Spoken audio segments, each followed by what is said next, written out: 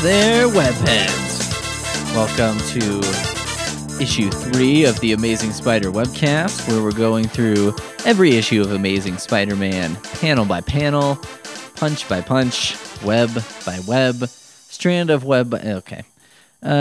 We've got a very special issue today because we have the premiere of a certain character that you may know as Dr. Otto Octavius, a.k.a. Dr. Fatso Bullcut, a.k.a. Dr. Octopus, one of Spider-Man's greatest nemeses. I would like to recommend, I think anyone could jump in and read it, maybe not, but The Superior Spider-Man. It's a very soap opera premise where Spider-Man and Dr. Octopus do a body swap. However, it's great. I mean, basically, here's the thing. Dan Slott is writing Amazing Spider-Man lately, and he is awesome. He has to deal with the craziest premises ever, and he does a great job. This included. So issue 3 opens with a bunch of dumb thugs robbing an abandoned warehouse, or a lonely warehouse, I should say. It's not abandoned, it's just lonely. Maybe hung out with. And they're rolling a big safe out of a warehouse. So it's like, it couldn't be more obvious, like, what are you guys doing? Like, sometimes I used to see in my neighborhood a lot this thing that I never understood until I stopped being dumb, which is like a guy would be riding a bike, and then he would have a bike next to him that he just had an arm on, and there was no one on it, but the bike was also on its wheels rolling next to him. He basically had 2 bikes, and he was riding the one, holding the other one so it was moving. It took me a long time to figure out, oh, he's stealing a bike with a bike. I saw a cop actually pull a guy over who was doing that, which I was like, good for you, man. That is fishy behavior, right? Spider-Man busts up the thugs, and he's lamenting like, geez, well, I've been Spider-Man for like 4 days. No one's tough enough to beat me. It's boring. Cut to Atomic Research Center, where we're introduced to Dr. Octopus. He's in like white pajamas. Dr. Octopus has had and retains through almost all of Spider history. We'll keep looking for it. I don't know if he's ever had a good haircut. He pretty much has a bowl cut all the time. He looks like he almost has a bowl cut, and then they lift the hair straight up and shave his head underneath or something. It is the craziest, worst hair. He would look so much better bald than like this. He's a real hog body. He's got a toad face. Everything about him is like, good God. So he puts on these mechanical arms, right, that allow him to do these experiments that other people can't do, and he manipulates them with these dials on the front and shit. And what? Okay. I had a note here, I'm sorry. But he's basically working with radioactive shit, and then but nothing is ever perfect, not even the projects of Dr. Octopus. And as the unsuspecting atomic genius conducts his experiment, guy, look, the radiation meter has gone wacky. Something is wrong. There's going to be a blow up. Sound the alarm, which is basically just shorthand or longhand, I guess, for, they should have just said science explosion. There's a science explosion coming. It doesn't really matter what's happening, right? What am I, a nuclear physicist? I would be like, well, with the chemicals he's working with, I would never expect an explosion. Dr. Octopus wakes up in the hospital, and basically his arms are fused to him, and he can just control them with his mind, right? And also his brain was damaged and made him really bitter about I don't know what. But the point is, in the Marvel Universe, radiation does a lot of shit. Like, radiation gives Spider-Man his powers, gives Daredevil his powers, also makes him blind. The Hulk gets his powers, and Dr. Octopus gets his powers, and also he gets insanity. Radiation is a busy force in the Marvel Universe. So we roll on. Peter Parker is screwing around. He's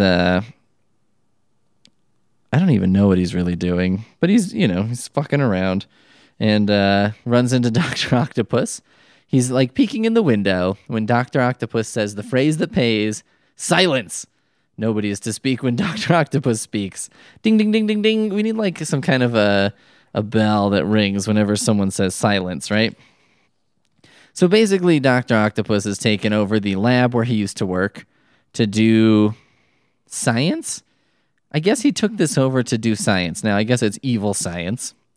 And they want to stop him, but they're like, well, we can't. He's got these fucking mechano arms. What can we do against that? But you know who could do something is a friendly neighborhood Spider-Man who comes swinging through the window and then says, hold it, Doc. How about picking on someone who can fight you back? Spider-Man. Well, I sure ain't Albert Schweitzer. Now, I am prepared to offer $10,000 to anyone who can just tell me what Albert Schweitzer is. What kind of reference is that? That is the crazy... I guess it's, in a way, if this is a joke, because it's like Peter Parker's a nerd, so he would know. I had to look up. Albert Schweitzer is like a Nobel Peace Prize winning philosopher. He's also a doctor and like was involved in music somehow. Albert Schweitzer. That was the best. That reeks of, they had, I don't know, JFK in there, then he got shot that day or something like that. I mean, that just is like, what a weird fucking reference to put in there. Albert Schweitzer. So he's not Albert Schweitzer, to which, maybe that was like how he throws off his enemies. He's like, what? Albert Schweitzer? I don't, and then he beats him up. Dr. Octopus easily tangles up Spider-Man. He tangles him up with his forearms. He bitch slaps him. I wish there was some other way to describe that, but there's not. He bitch slaps him and just throws him out the window. And Spider-Man gets all sad and defeated. He's like, geez, maybe I'll never defeat anybody. So then, Dr. Octopus takes over the facility, kicks everyone else out, and he's like, now I'll be sure that I can do all this crazy stuff. All the pipes are exploding. It's not safe to stay here. Machines are running out of control. Who knows what Dr. Octopus is doing in that lab? He's completely in control. So there's a guy pacing around with a cigar. What are we going to do? How are we going to stop him? Peter Parker is lamenting, oh, geez, I'm a loser. And he goes to school. And the return of the Midtown High Jerk Squadron. Good news, everybody.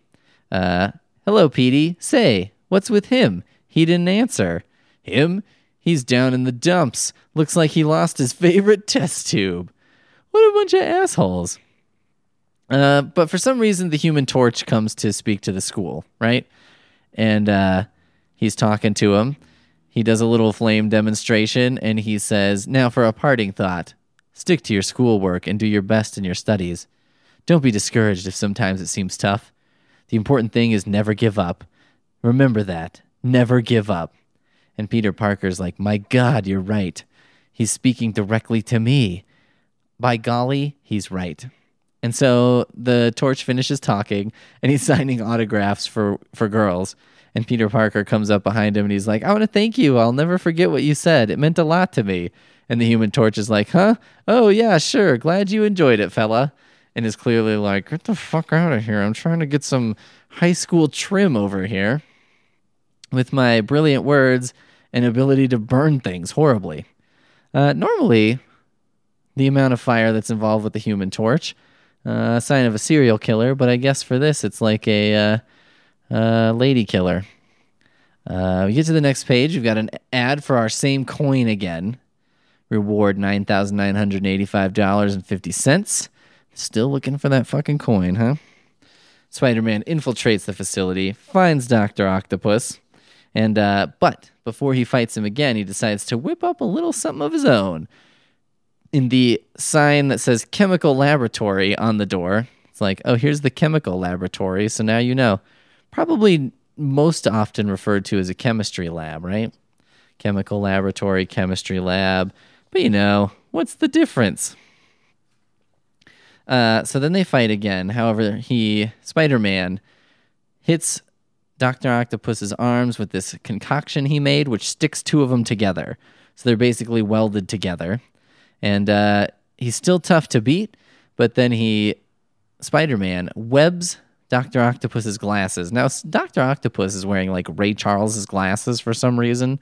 I guess maybe that's part of his atomic getup or whatever. But this is a classic Spider-Man move when he's fight. It seems like every time he fights Dr. Octopus, he webs his goddamn glasses. He's just like, oh, my glasses. And you would think as a fellow nerd, Peter Parker would be a little like sympathetic to, God, it's real fucking annoying when someone webs your glasses, huh? But there you go. That blasted web, it spread out over my glasses. I can't see. I can't get it off. You like my Dr. Octopus voice? I can't see. I can't get it off. Spider-Man punches Dr. Octopus in the face, defeats him, which is, there you go. Leaves him webbed up for the military to find. And that's basically the end of the story there. Oh, he does run into the Human Torch. And he's like, hey, buddy, thanks. You helped me out. And he's like, okay, whatever. And then one final shot from the stupid asshole Midtown High class. Now, there's my idea of a hero, the Human Torch, and a guy like Spider-Man, too. Why don't you watch and see what a real man is like, Bookworm? And then Peter Parker says, someday I'll tell you why, you loudmouth, and I'm sure going to enjoy it. Yes, sir, it's going to be a real pleasure, which is our next evidence of a possible horrible, violent act in the making. Now, because I've got the scans here, I have the letters column that appeared in this issue of Spider-Man. Now, I suspect, foul play here, I suspect these are planted letters. But let's see. Dear Stan and Steve, so that's Stan Lee and Steve Ditko. The Amazing Spider-Man #1 was quite good as first issues go, and in comparison to other first issues edited by you two, it was great. That's a real, I mean, if this is a planted letter, the second one makes me suspect these are planted. However, this one, I was like, geez, they kind of started off with a real backhanded dickhead. It sounded so much like some people you run into at Comic-Cons that I was like, maybe it is real. In the Spider-Man, you have a hero that reaches out to the hearts of readers. His financial state, his social life, and his acceptance as a superhero are all things that make this guy appealing. Yes, appealing. His appeal is gained more through pity than admiration of him. And oh, how I hate that J. Jonah Jameson. I can't really say that I know a fictional character that I've hated so much. Of course, being as I hate him, I have to put in a good word for him. Like, how can the reading public believe what this guy writes? I can understand how a few or even a majority might have sided with him after his first editorial, and it's understandable as each new masterpiece on his part came off the press that his following might increase. But when Spider-Man saves the bum's son, and then he turns around and claims that Spider-Man is a headline grabber? Come on! I say that this J. Jonah Jameson guy is the headline grabber. Oh, good one. The second story was the better of the two, and this is understandably so when you figure that the FF were contained therein. I think that Ditko did an exceptionally fine job on the 4.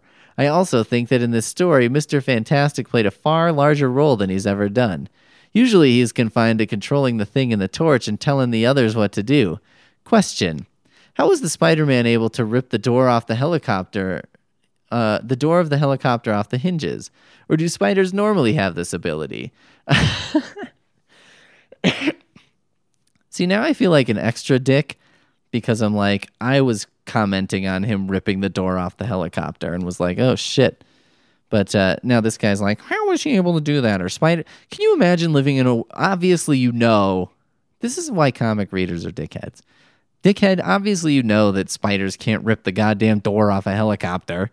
Can you imagine living in a world where spiders have the strength to rip the door off a helicopter? That would be crazy. If a spider wanted to come in your apartment, it could just tear the fucking front door off the hinges. I also like the end of the story, the second story, where the 4 are pondering over the future of the Spider-Man. The cover of this issue is exceptionally well done in comparison with other covers done by you guys. The costume of Spider-Man is quite good looking, and it's second only to Thor as costumes go. Thanks for your time and your fine publication. That's Tom Jones from Aberdeen, Maryland. Answer, you're welcome, Thomas. And regarding your question, remember, a spider is far stronger than a human being in proportion to his size. Inasmuch as Peter Parker has the relative strength of a spider and the size of a human, well, just imagine. Which basically is like, fuck off. How about, I have an idea. How would he be able to rip off the door of a helicopter? Because fuck off. Dear editor, I just finished reading the first issue of your wonderful magazine. I thought that it was very good. I especially like the way the Spider-Man spins his webs. This is quite an original idea. See, this one sounds fake, right? Well, it's very original. One question, though. Why doesn't the Spider-Man appear monthly instead of bi-monthly? Also, it's like, let's do some business. Maybe he will, Jerry, if enough fans feel the same way you do. So there you go. That was kind of their, like, fuck you. Dear Stan and Steve, at last you have put out a single comic book devoted to one superhero. Spider-Man sure deserves it. The cover was exceptionally well done. The title, The Amazing Spider-Man, on the cover should stay as it is. Of the two titles inside, the one used in the Chameleon story was better. The plot of the first story... Okay, there's a lot of critique. Let's go to the next letter. Dear Dan and Steve, here are some suggestions for Spider-Man. I like that, this is an internet thing, right? Everyone knows how to fix every movie. Everyone knows how to fix every book. But apparently this was alive and well long ago. This is, by the way, issue fucking 3 of The Amazing Spider-Man, right? 4th time he's appeared in comic form, and it's bi-monthly. So basically he's been around, I don't know, between a year and half a year. And already it's like, here are some suggestions for Spider-Man. Have him battle common criminals. Make him more like a detective than a lifeless mannequin who scares away alien invaders. Have pictorial previews of forthcoming issues. Have a letter column in the first issues with comments on the Spider-Man origin in Amazing Fantasy 15. How are they supposed to do that? Have Steve Ditko do all the art and Stan Lee the writing. Have the type of spectacular covers you had in the 40s, keeping Spider-Man the main figure. In closing, I would like to say that the Spider-Man could be the best mag on the market, and you have everyone's hopes to be just that. Bill Ryan from Ohio. Thanks for your advice, Bill, although we could mention some competitors who probably don't share your hopes. I first thought these were fake because I was like, how could they have letters already? But now I'm like, oh, I don't know. Ooh, this one's directly to Spider-Man. I feel sorry for you, buddy. It was pretty mean of the Fantastic Four to desert you, but I think they will let you in if you tell them about your problems and beat the rocks out of Thing's head. I'm sure Johnny Storm is on your side. I'm going to write to Fantastic Four as soon as possible. I like that. I like that somebody was just like, I'll tell them how it is. There you go. That's just so you know, some of the kind of fucking mail they were getting back. I mean, Jesus Christ. This is like history. It would be really interesting to have, I would be really fascinated, like, let's say, you wrote in a letter to it. I, myself, wrote a snarky comic book letter at once as a youth. I'll tell you the story. There's this magazine called Wizard, the comics magazine. Now, this comic magazine used to be great because this was before that you could get online, right, and just look up comic book information. So it was like all comics all the time. And over time, the magazine, is like around the time the first Spider-Man and X-Men movies were coming out. They were doing a lot of that. They were devoting a lot of space to toys instead of comics, like action figures and statues and shit. And they used to do a lot more interviews with creators, and also they would, do character profiles and all this different great stuff, and a lot of like top 100 lists and stuff. Which, by the way, one time, so they would do these top 100 lists, or they would do like the best of the years, which was always a great thing because then you were like, okay, now I know what to look for at the comic store. So there's this series called Preacher. Great series. I don't even want to talk about what it's about. Just go read it, okay? Every time I've tried to describe it, it sounds horrible, and it's not. It's great. So here's the thing. Preacher was like 9 volumes of trade paperbacks, right? I think it's like 66 issues, something like that. And it's got this big ending. And on the ballot from Wizard Magazine for like the best of the year, it was like best moment. And in one sentence, it spoiled the entire ending of this series that I'd been reading like in real time. Now, the issue 66 had been published, but there was no comic store in town at that time. So I was getting the comics in trade paperback form from, somewhere an hour away or whatever. So Wizard fucked me that time. But I'll forgive them because they had, they also would put out great stuff, and they would put out these poster issues, which would be like over 100 posters, and all the posters were these great comic book posters. At my dad's house, I covered an entire wall in comic book posters, and it was the best thing ever. And you just look at it. There were a lot of Wolverines. The posters were also double-sided, so that was like a classic comic book cheat, where it's like, okay, well, we do give you 100 technically, but you can only display 50 at a time. Also, they wouldn't do a good job of putting something stupid on the one side and something great on the other side. You'd have like two great ones, and then you'd have, there was a poster that had two different versions of Vampirella, which actually was fine because she was very attractive, even in drawing form, which I was okay with that. That's a terrible example. Anywho, Wizard Magazine also published letters, and you can imagine being a magazine about nerdy shit. If this is the kind of letter that people are writing to the comics, what kind of letter are they writing to the magazine about comics? And something that Wizard did for a while, and that comics have done through history, is, they'll do multiple covers. So, like, issue number 2 would often be, there'd be 2 covers, right? Because they're like, oh, it's fun, it's issue number 2. Or there'd be a bunch of variant covers. There'd be covers that, an entire box of comics of this one issue, there'd be a limited number of the variant expensive cover. And so they were complaining about that, right? They were complaining about an X-Men DVD that was released in, a special format, and it had other features and shit like that. And so Wizard Magazine started also releasing issues with like multiple variant covers, which is weird because that's a little bit like, People Magazine having 2 covers and being like, now it's valuable, buy it. But this was during the comics boom, when everyone was like, oh my God, comics are worth so much money, and they're going to keep being, comics are basically the best investment ever. Spoiler alert, no, they're not. So they were releasing multiple covers of their magazine, and in one of their magazines, they were complaining about the X-Men re-release of like a special edition that it didn't really have that many special features.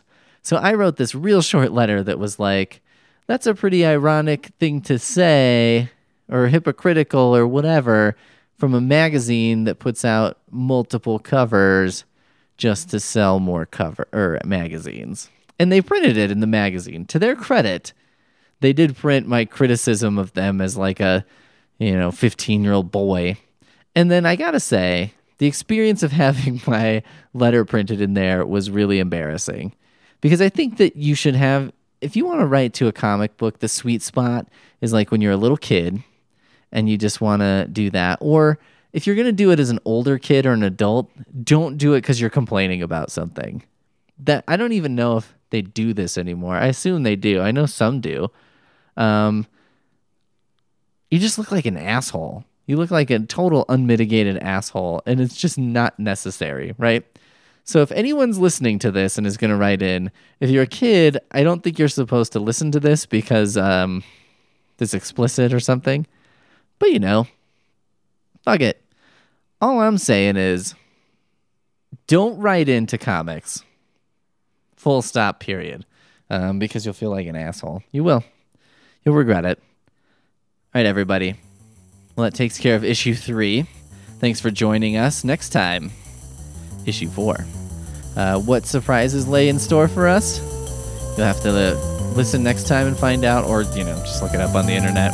Whatever.